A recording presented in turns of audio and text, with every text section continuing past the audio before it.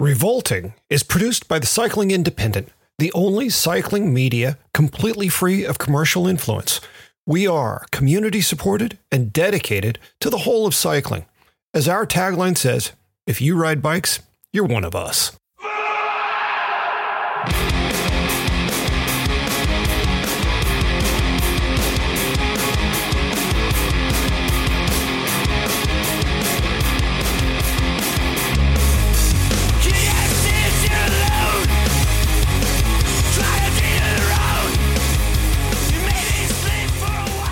This is Revolting with Steven Robot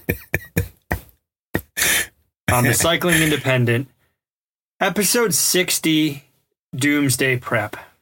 Content warning. If you don't like bad words and immature nonsense, this podcast isn't for you. Take a hike, find something else to do for the next 60 to 62 minutes. Knit me some mittens. And I was laughing because I'm just, as I usually do, I'm coming into this exchange totally ill-prepared. And we were just discussing how fucked up everything is. And then I open the notes and the episode is about doomsday preparation. So that's funny, man. Yeah. So we were discussing, you just went to DC to visit your wife's sick mom and have not even yet. So Christmas is days past now at this point. When people hear this episode, it will be January. They will hear this in January and they will not give any shits at all about Christmas and they'll be irritated that we're even talking about it. But go on. Well, Christmas, I mean, nobody should give shits about Christmas in December because it's not when the baby Jesus was born anyway. It's been verified that he was born in June. But again, the Christians went and mucked up the fucking scene like they do. And so now we're stuck with Toyota-thon. Anyway.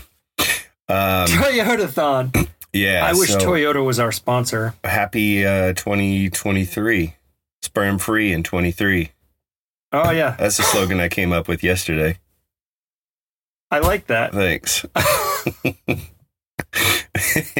I want to say that so neither of us is particularly well prepared, even though I've been up for a few hours already. And what usually happens, we get on Skype so we can see each other while we're talking. And I never know whether he's making the Skype meeting or I'm making the Skype meeting. No one had made the Skype meeting, so I went ahead and opened up Skype and I created a meeting. And Skype is like, "What do you want to call your meeting?" So I was like, two dicks talking, obviously, because that's what it is.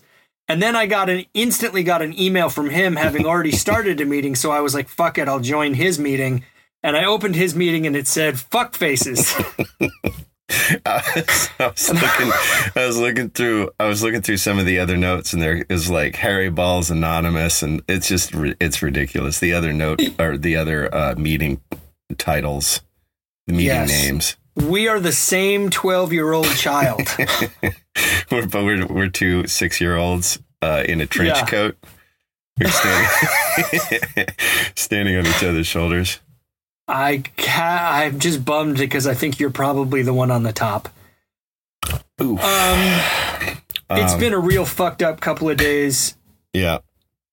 Yeah. I just drove 17 hours to spend 3 hours with my ill mother-in-law. That's rough. Yeah. I went to the post office this morning to mail a T-shirt. You can buy Cycling Independent T-shirts, by the way. But I went to the post office with the other 87-year-old people to mail the T-shirt. And the woman behind the counter, Lisa, who is, I know now, she's like, "How was your holiday, dear?" And I was like, not great, if I'm honest with you. And she said, "What happened?" I said, "Oh, well, I spent all this time driving to see this sick old lady. And it was the right thing to do, but it wasn't a ton of fun." And I said, "How was yours?" Because normally when someone says, "How were your holidays?" it's either going to be something anodyne, like, "Oh, yeah, real good," or, "Oh, we had a great time." There's going to be something. So I said, "Well, but how were yours?" And she said, "My husband sucks."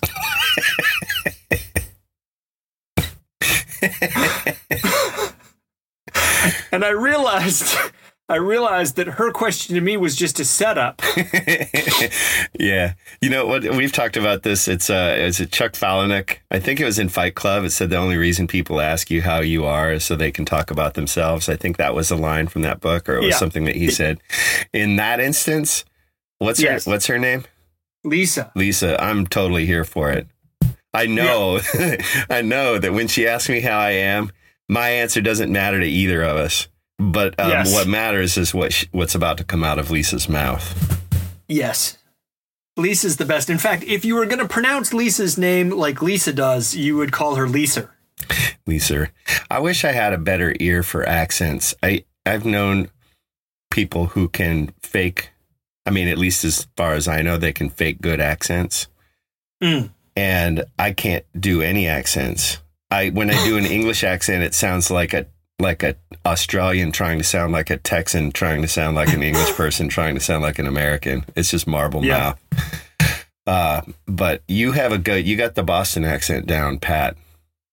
I have practiced it a lot. I might have just spent my life in places where there are no accent. It's like the accent is an absolute lack of accent. You know what I mean? Yeah, when I came to Boston, I had a Southern accent, and people were like, "Oh, you sound real cute," and I was like, "Oh, you mean real dumb." So then I decided to brokaw the shit out of my accent, which for those of you under the age of 100 would be Tom Brokaw, the former NBC News anchor, and it's basically the accent that Steve or anyone west of, I don't know, west of somewhere sounds like, which to me is an accentless American accent. It's an accentless accent. Yeah, I always used to say like Coloradans. Although when you get into rural areas, everybody sounds the same. Everybody has like a southern twang, which is weird. But growing up on the Front Range, I would listen, and there's no accent. And then I moved to, California, and I guess there's a drawl there. I've been told that I have a Californian accent, which I think is curious. I buy that. I hear little things in your accent sometimes.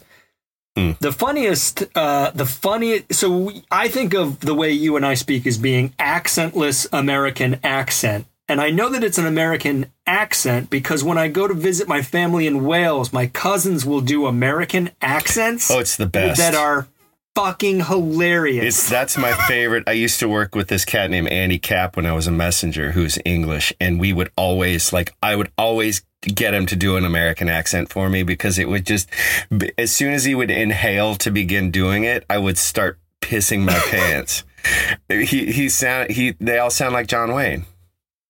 They do, and also they say things that they think are typically American, which are hilarious. They say things like, "I'll have one Diet Coke."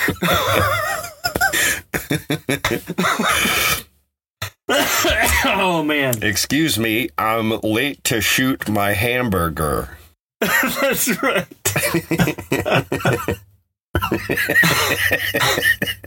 "I'm here for the buy one, get one free shotguns."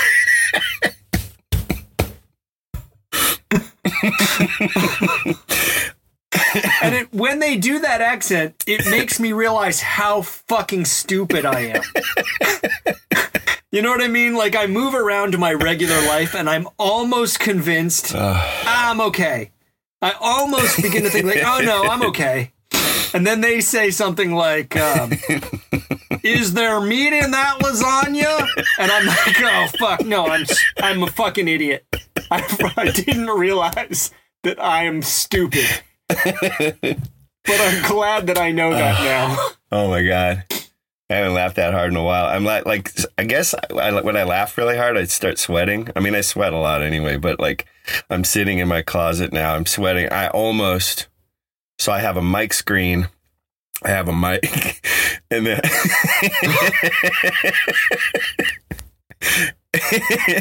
and then I have my computer, and I took a drink of coffee, and right before Get a hold of yourself. fucking right. Right before you said the lasagna thing, I had to choke the little drink of coffee, the swallow of coffee down super fast because I knew that shit was about to get critical. Oh, fuck me. That was good. Yeah. Woo. All right. Okay. What are we doing now? Want to do an ad spot? No. Let me wipe my forehead off. Yeah, go ahead, do that. Dude, we're gonna do music picks, and then we'll break for to identify a sponsor. Okay. All right. Fuck. Oh, you all right? Yeah. I'll go ahead and go first because I don't really know anything about this band, and so I don't have that much to say about it. But my friend Roger Cadman, do you know him? Oh yeah. Yeah, he's great. Oh, shout out Roger Cadman. I didn't expect old Roger to come up on the podcast. I've never met him, but he and I have been virtual friends for, I don't know, since I got on the internet. He may have been the first person I met on the, like, he was the greeting committee. Like, sign up for internet, and then there's Roger. What's up, Steve? I'm Roger. I'm your first internet friend. I worked with Roger for a few years, and I love him so much. Yeah, he's great. Really good taste in music, but he turned me on to this band called Chat Pile, which I immediately texted you about.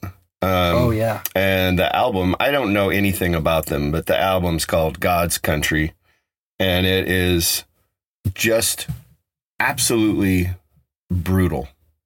It's just fucking... That's what I was going to say. Yeah, I think they're on their they're doing the third pressing of God's Country right now, and as soon as I got the text from Roger, I immediately ordered the record. So I've been listening to the digital version on Bandcamp, but I will be more immersed once the record lands sometime in the next couple of weeks, I think.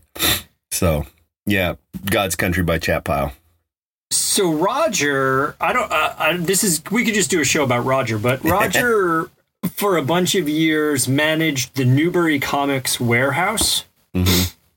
And Newbury Comics, for you non-New England or non-Bostonian people, Newbury Comics was like where you bought records for a long time. Like, it was a comic book. They had comic books. I guess they started in comic books, but it was very much like ground zero for buying punk rock records in the 80s and 90s. And so I won't say every, but very, very many Boston shithead punk kids worked for Roger at the Newbury Comics warehouse. And it was like a cult, that group of people. To me.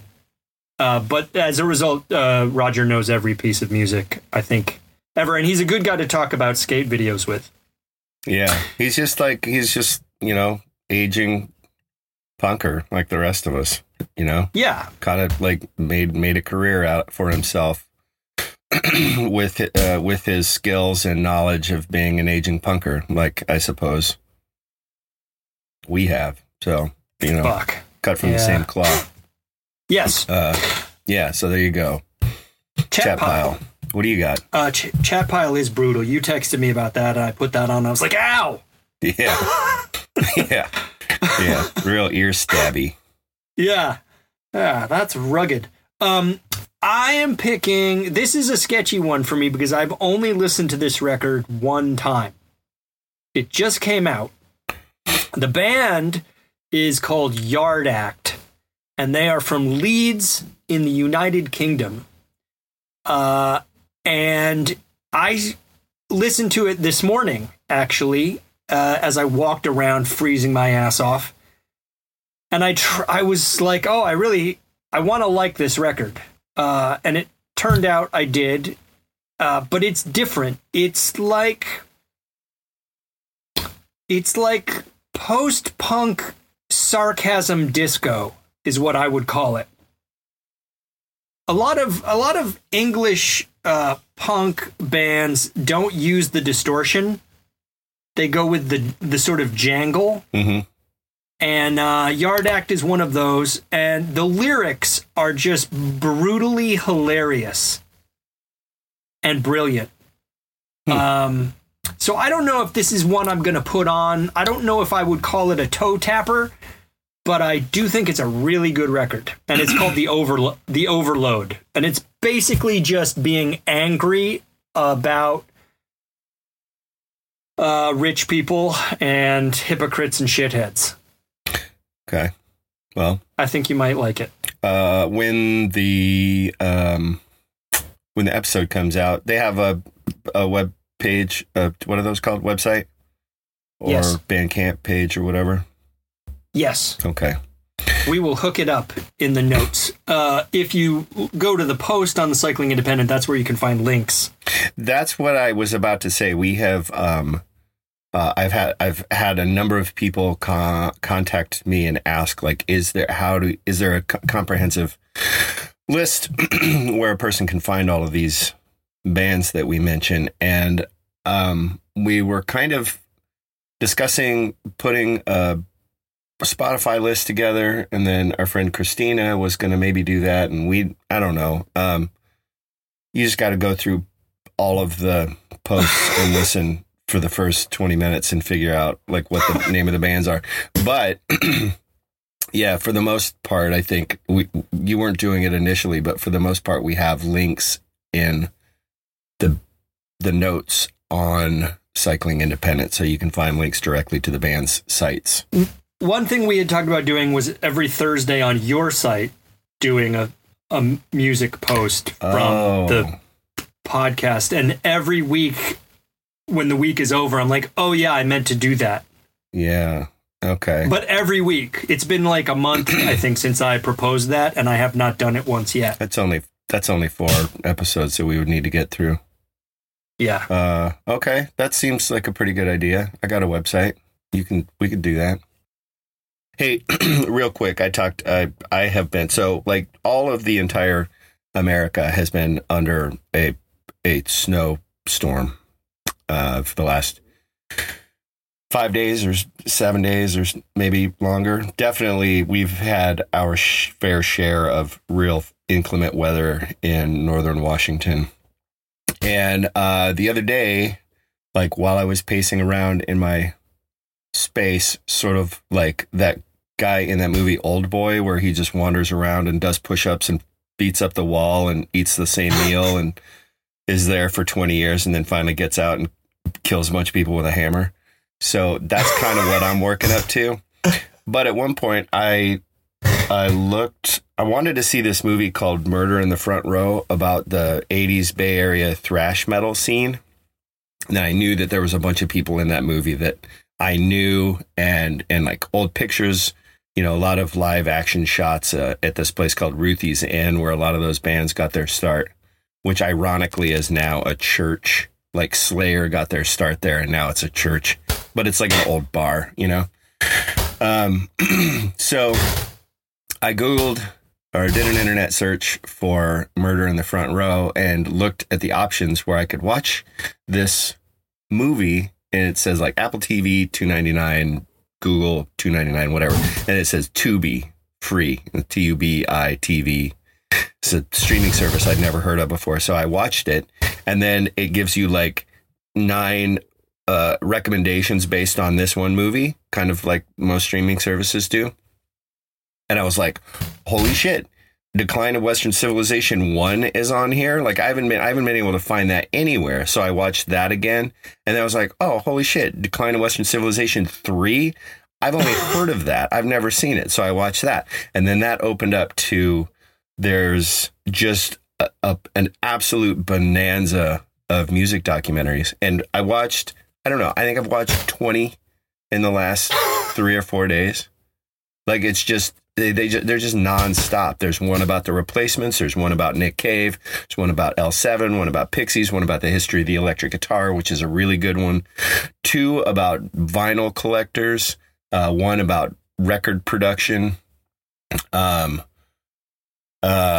what was one about Dead Guy? Like, there's a documentary about Dead Guy, which killing was music. Dead Guy killing music. Super fascinating. And of course, Salad Days, and You Weren't There, and like all the standards.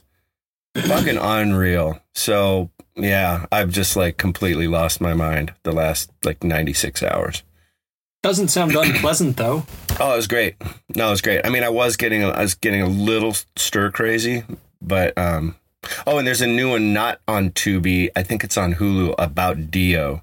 It's a documentary about Dio that my dear friend Robert Ives turned me on to, and it is fucking fantastic. Holy cow, what a phenomenon that guy was. For some reason, you said Dio, and I immediately thought I could see Dio, and then I flashed like Danzig. I was like, what if you had a band with double frontmen who were both like 5'2"? Super fierce short guys. Yeah. Or how exciting would that be? Dionzig. So you have like a guy, like a Rhea Perlman looking guy fronting a Danzig tribute band. Okay.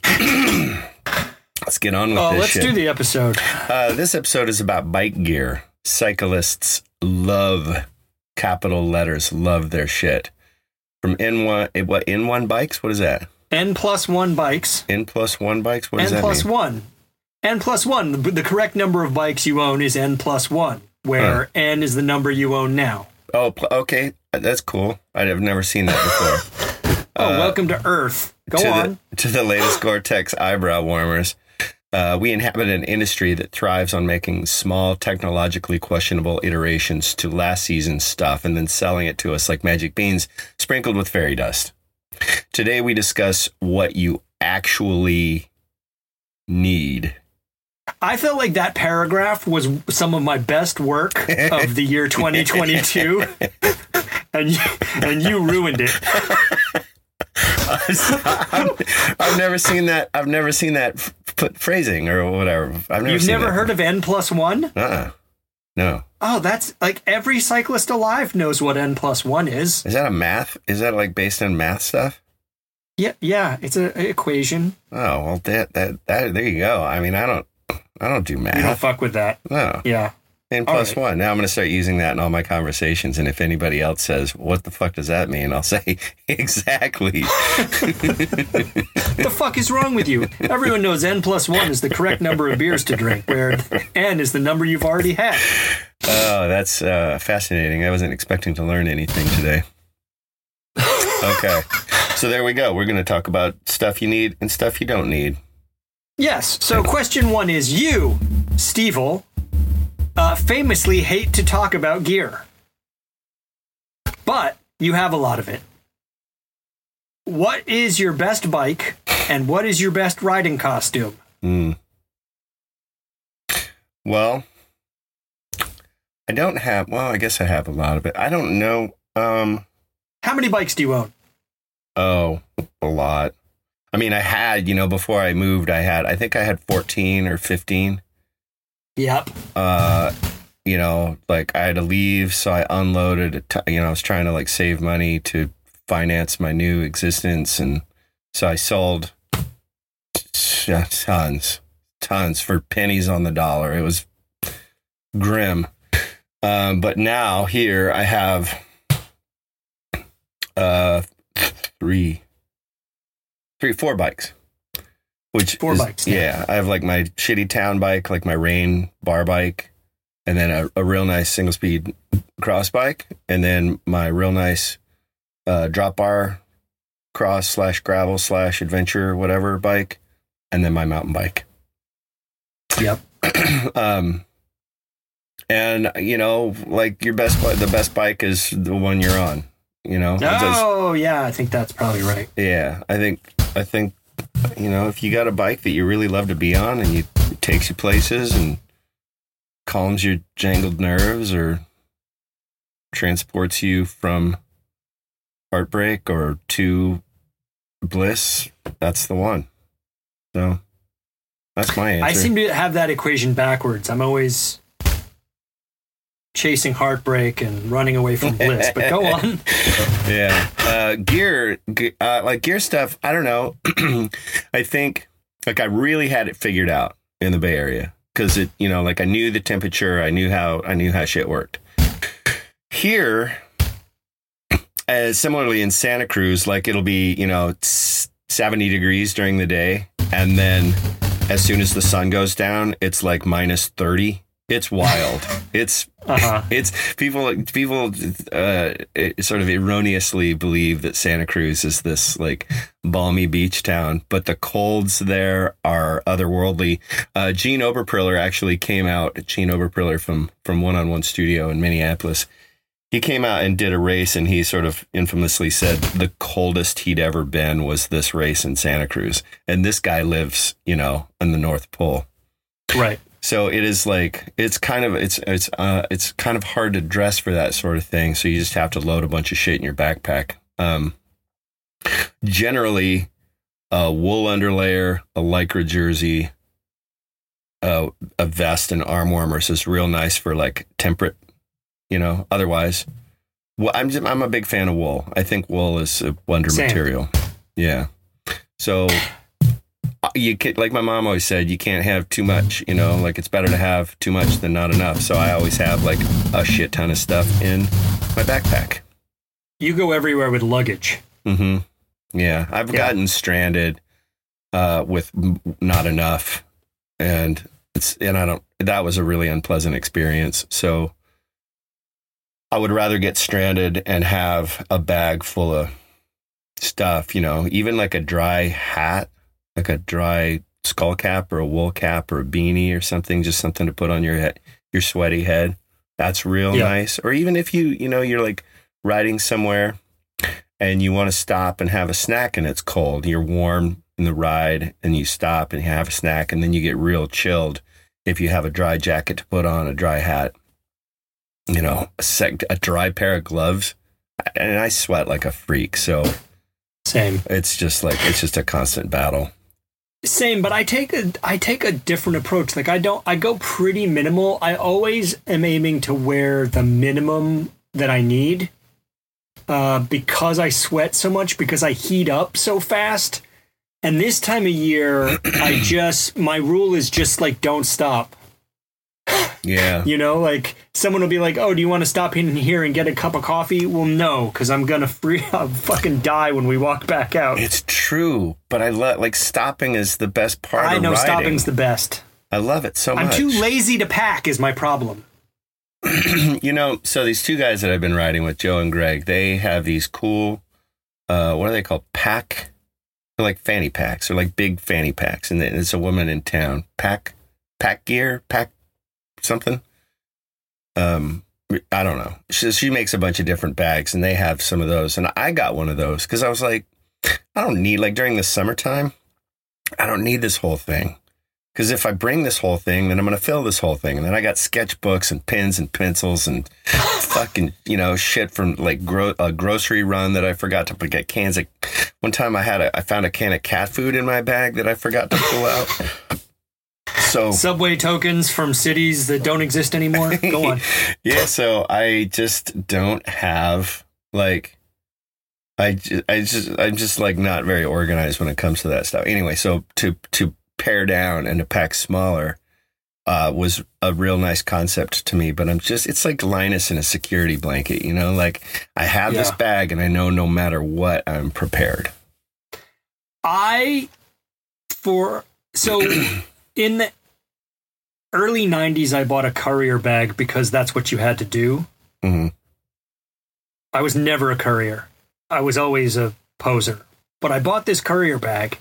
And I always had shit to carry everywhere. Of course I did. You know, if it wasn't the U-Lock, it was like I was going to school, so it was books, or I was going to work, so it was clothes that weren't sweated out, or it was whatever.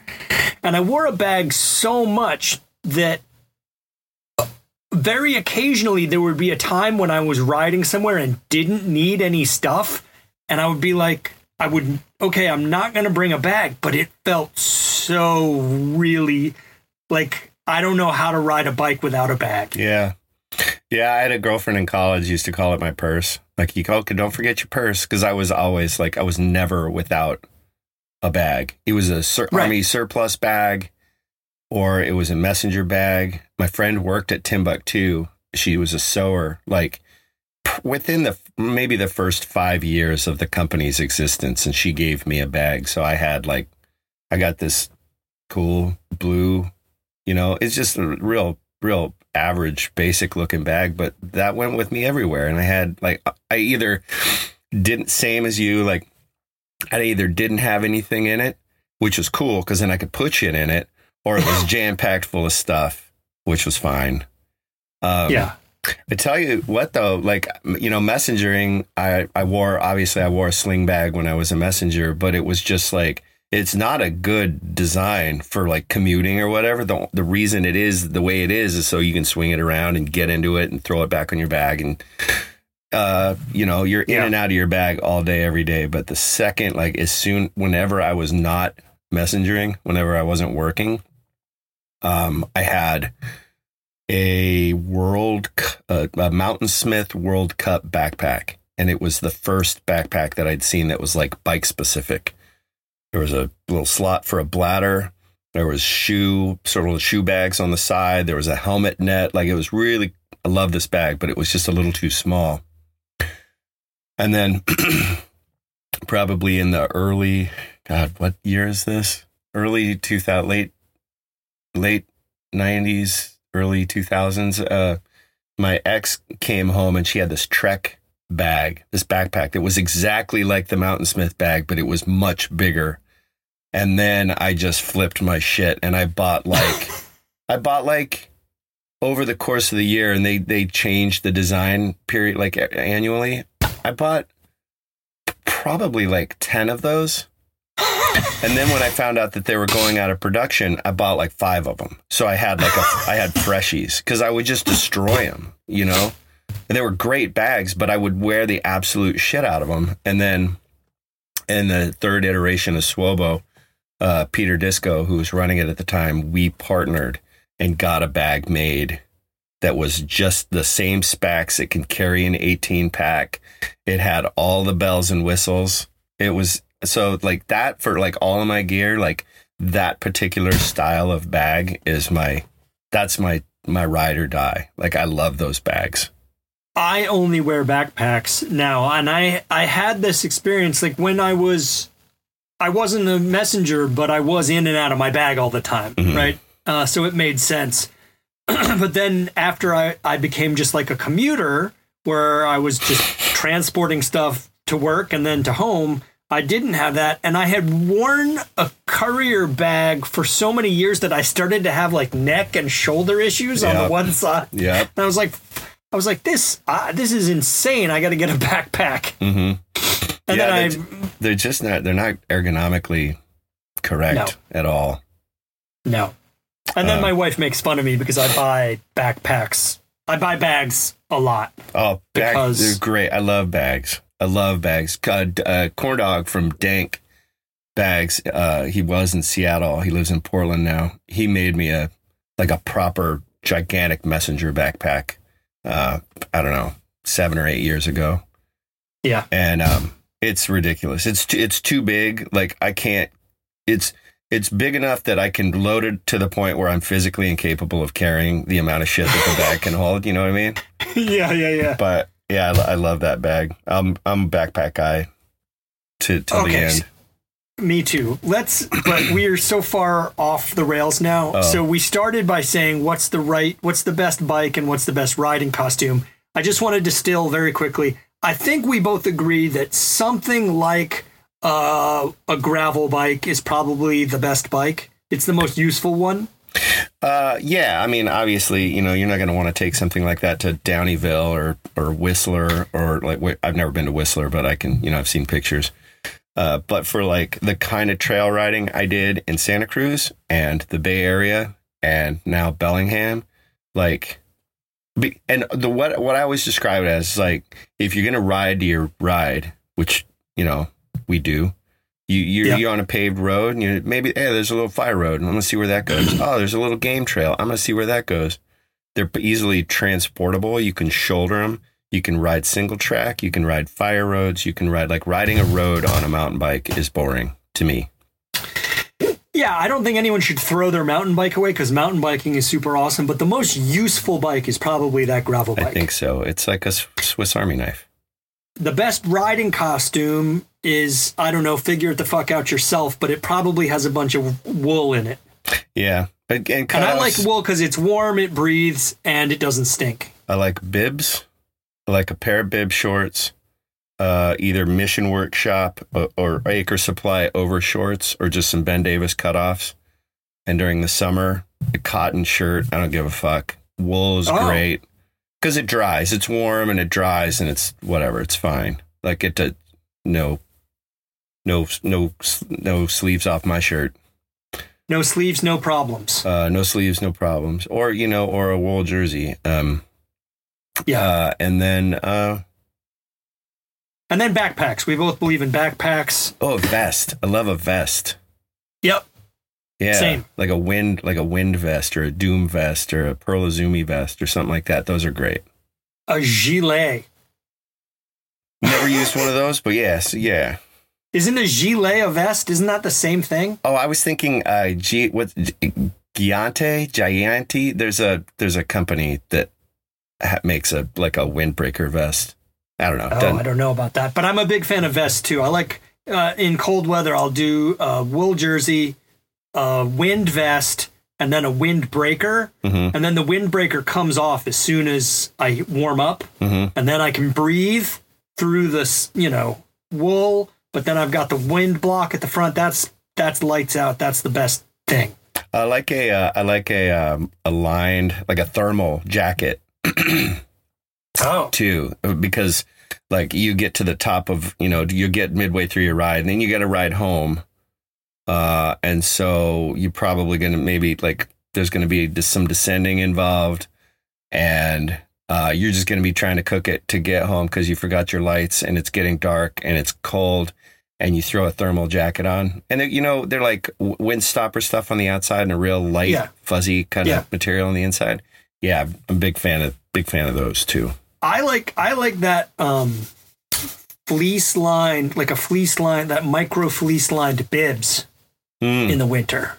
I have a pair of those, and it's just, it's obviously it's cold enough now, but I don't think I ever wore them in the Bay, or not in the Bay Area, and I must have had them since I moved from Santa Cruz because I would have worn the shit out of them there. There's something very slightly erotic about them to me. Like, you pull them on and they're all tight, but they're soft, and I just feel like mildly aroused when I'm wearing them. I hope everyone I ride with feels weird now. Knowing that as long as you have those shorts on, you're turned on. I'm having a little thing over there. Don't worry about me. Okay, so we really got after it with that one. Yeah. I think, did we cover bags, shirts, maybe a flannel is nice, sleeveless cowboy shirt during the summer. I'm a big fan of those. Backpack, a wool flappy ear, a cap, like a winter cap. Yeah. Big fan of those. Regular cycling cap, under a helmet, with a visor. I don't wear cycling caps when I'm not riding. I think that's kind of dorky. You think it's kind of dorky, and I think it's kind of dorky, but we both kind of admire the people that pull it off. Do we not? Mark Dickerson, who I've mentioned numerous times, like he used to work in it, when he was wrenching in a shop, he'd have a cycling cap on. That was like a throwback to like the 80s, like cycling movies and shit, because everybody would wear. Yeah, I think it's like when I put it on, if I put on a cycling cap and go in the grocery store, I feel like I have a neon light over my head that says Tool. Yeah. But if I see someone else do it, it's like, I don't know. There's a lot of fashion. There's a lot of fashion stuff that other people do.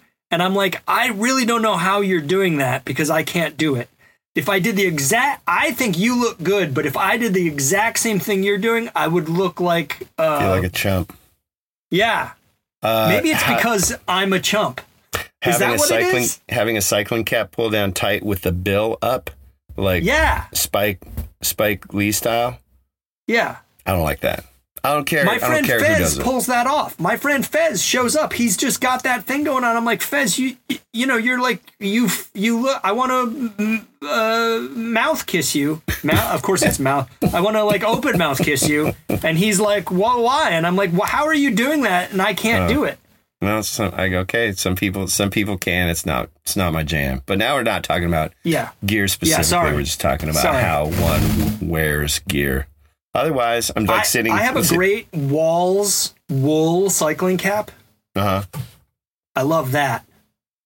I like it. I like a good cycling cap for sure. I just don't wear a winter cap that's real pointy up top. You know, like good. Is it luft or luft? I thought it was luft, but then I've been corrected, and people have told me it's luft. Anyway.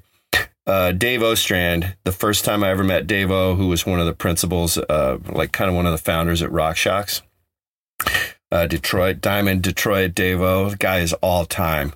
I met him, and Jeff Reneker from Swobo said, oh, Dave O, he does all the fashion do's and don'ts at once.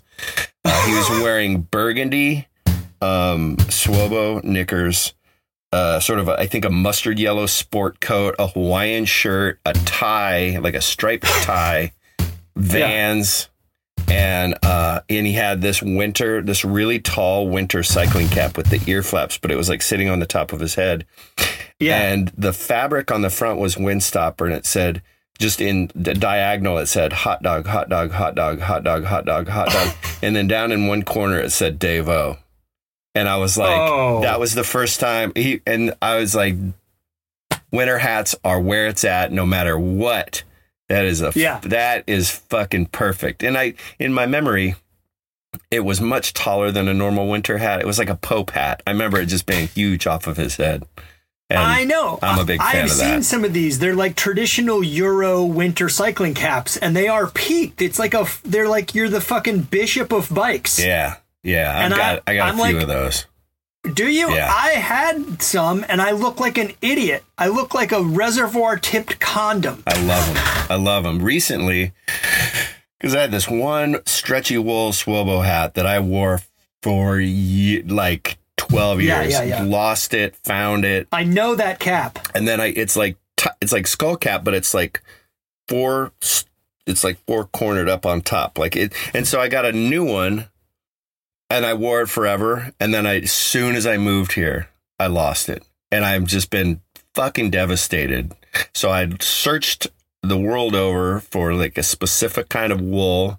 And then I found this woman, and she made me a few of them. And they're good. They're not deep enough. I need to make another one that's a little deeper. So I got to buy another $100 worth of wool, which is only a yard, and then get a few more hats.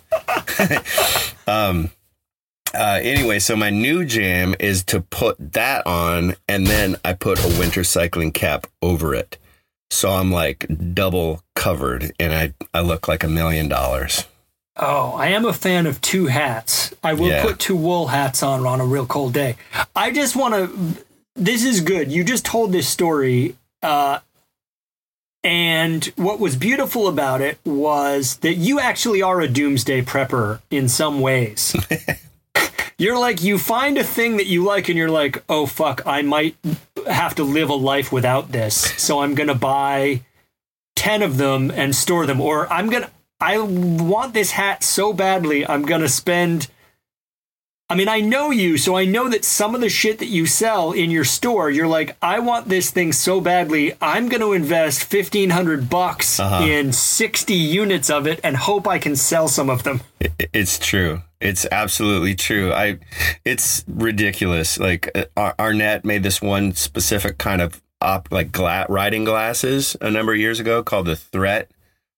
And I had 3 pairs of them, and they all got broken at some point or another, and I was pretty devastated. And then I found somebody had like a fucking bushel of these things on eBay, just white.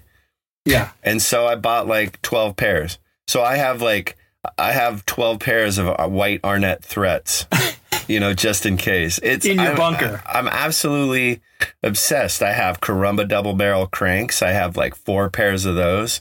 Tried to talk Paul Price into making a double barrel Paul Price from Paul Component Engineering into making a double barrel crank that would work with an external bottom bracket, which I don't think he's interested in that. What are the other things?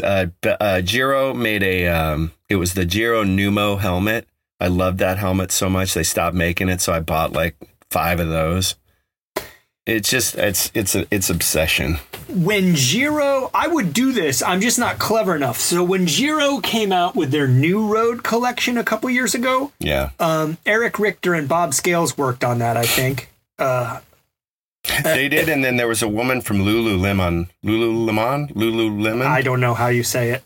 I think, and she came in to do the women's line. I call it Karen's Leotads. She came in to do the women's line the following season. They released the men's line and then gauged the response and then did the women's line. That was good stuff. It's great stuff. I got these shorts. I forget what they're called now. But they made these and they made a pants version of them, and they're my favorites of all times. And if I could buy 10 pairs, I would. Yeah. I don't know, Eric or Bob, if you're out there and you know where I can find these fucking pants. It's so frustrating. When Chris DiStefano was working at Chrome, they did a super cool bag that was like skateboard transportable specific. Yep. And then the management change dropped those. They're impossible to find now. They'd made a great knicker, and I've long wanted to like knickers, but I just can't do it. I'm not a knicker guy. I tried also, and I'm too stumpy legged. I got a pair of the chrome ones. And then when I realized I lived in a place where knickers made sense here. Yeah. They don't make them anymore. So then I started poking around trying to find, and so I'm fucked. I got this one pair of knickers. It took me 20 years to become a knicker guy. And then when I finally did it, I can't get the pair that I want anymore. Yeah. So you find something that works. You have to get as many of them as possible because inevitably they'll go out of production. So we're at 47 minutes. Let's get on to question 2. Did we do that? Yeah, we don't really need to. Why do you think cyclists are so obsessed with gear? Because we fucking need it. And what do we actually really need to have the fun we need to have? Whatever you have on. Yeah, it doesn't. It's silly. It's trinkets and gewgaws, and bike riders love that shit. So whatever. Question 3. Yeah. What? Question 3. Okay.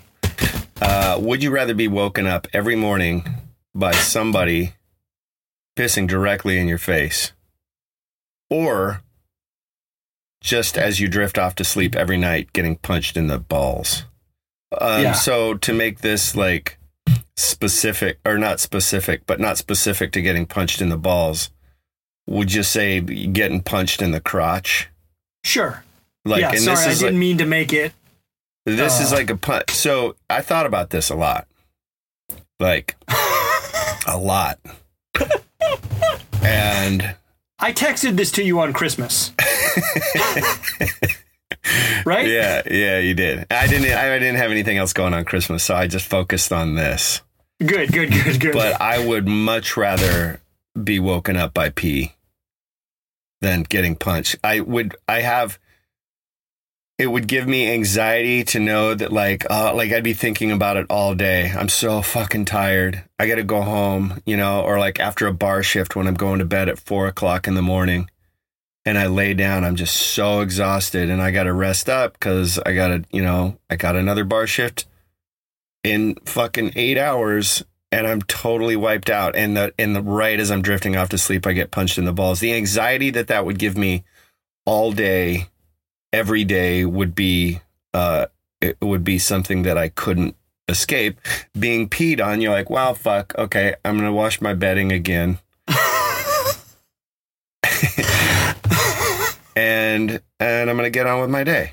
You don't think that you would have an equal anxiety, as you're drifting off to sleep, you'd be like, to me, it's kind of the same, right? It's I'm so tired. It's Saturday night. You don't have anywhere to be on Sunday. You're like, I'm just going to sleep a little extra and then, Well, I was imagining it being sort of like as soon as...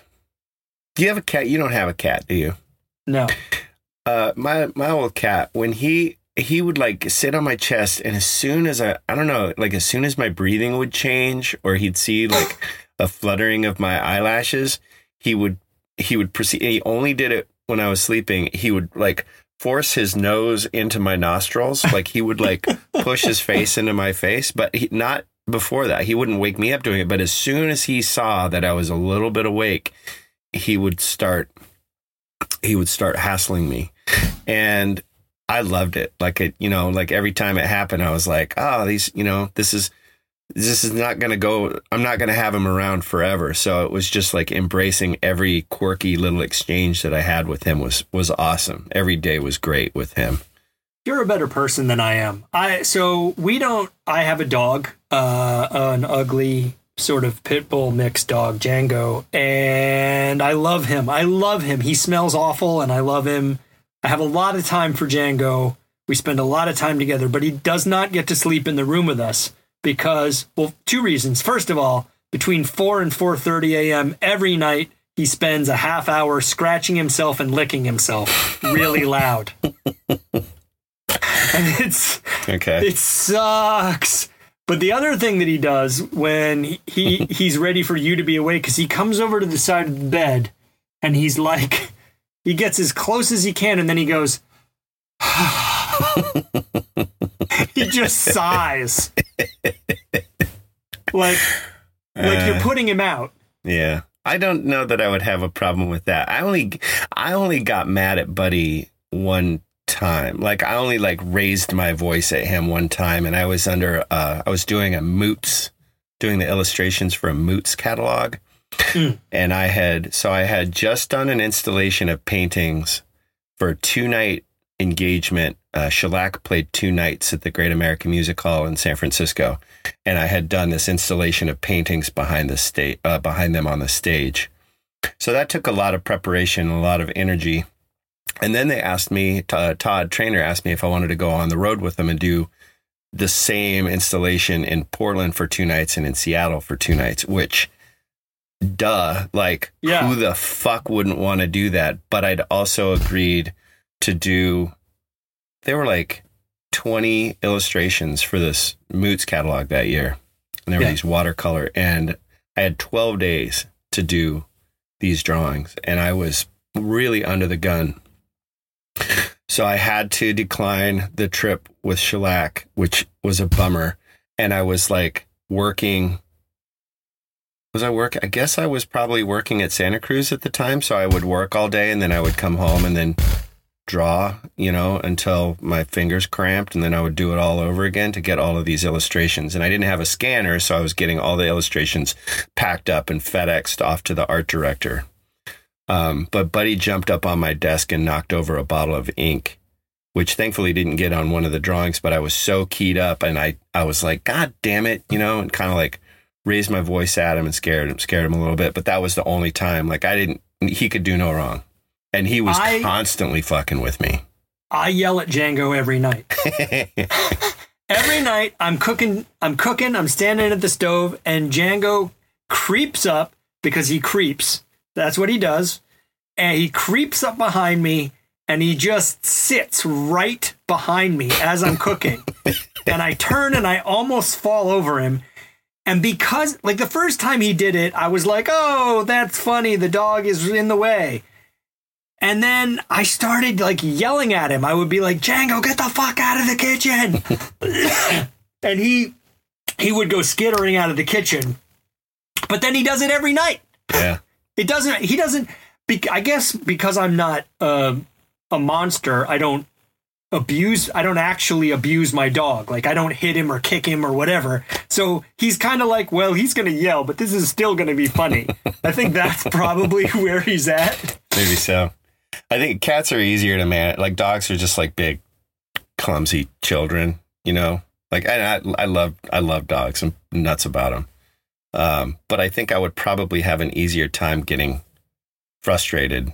Like, cats are just slinky little, and you go and you pick them up and you put them on the bed and then they're out of your way. Like a dog, dogs are a little bit more unwieldy. I don't know. Yes. Anyway, so piss in the face. Anyway, yeah, I would rather. Who is peeing on me? I don't know. I think it's probably a rotating cast of characters. You could wake up and you'd be like, "Oh, I'm totally cool with them peeing on me," or you'd be like, "Oh, Jesus, like Boxcar Joe is." Hadn't drank water in 6 days and he's peeing on me right now. This is a drag. I don't think I'm cool with anyone pissing on my face to wake me up. Okay, so we disagree. You would rather get punched in the balls as you're falling asleep. Well, no. That's like violence right as you're falling asleep. I think you would actually lose your mind. I don't know about you, and I haven't gotten. You know, I remember a woman when I was in high school, this woman I used to work with said that she reckoned like cramps and getting punched in the balls were a real similar feeling. And that kind of gave me some perspective. Like, you know, obviously, I don't know what menstrual cramps are like. They sound completely debilitating, you know, Not for cool. some people. And some people are like, yeah, it's a hassle. But, you know, and some people are laid up for days. Even if it was somewhere in the middle, and that's what getting punched in the balls feels like, or that's what getting punched in the balls is what menstrual cramps feel like. I don't like it at all. I haven't gotten really lit up since the night before my high school graduation. Chip Klein backhanded me in the nuts so hard that he lifted me off the ground, and just. I think that was sometimes every time I see Barry Wicks, he's got a thing where he thinks it's funny to hit me in the nuts. So the last time I got it real bad was when Chip did it to me. But Barry's done the fucking like backhand slap to me a few times. I'm not into it at all. I don't like it at all. So I would have to say, even like a light flick, I'm not into it. So I would go with I got to go with the pee. And just because I want to dig on this just a little bit more, but there were some people where you might like crack an eyelid and be like, oh no, this is okay. Yes.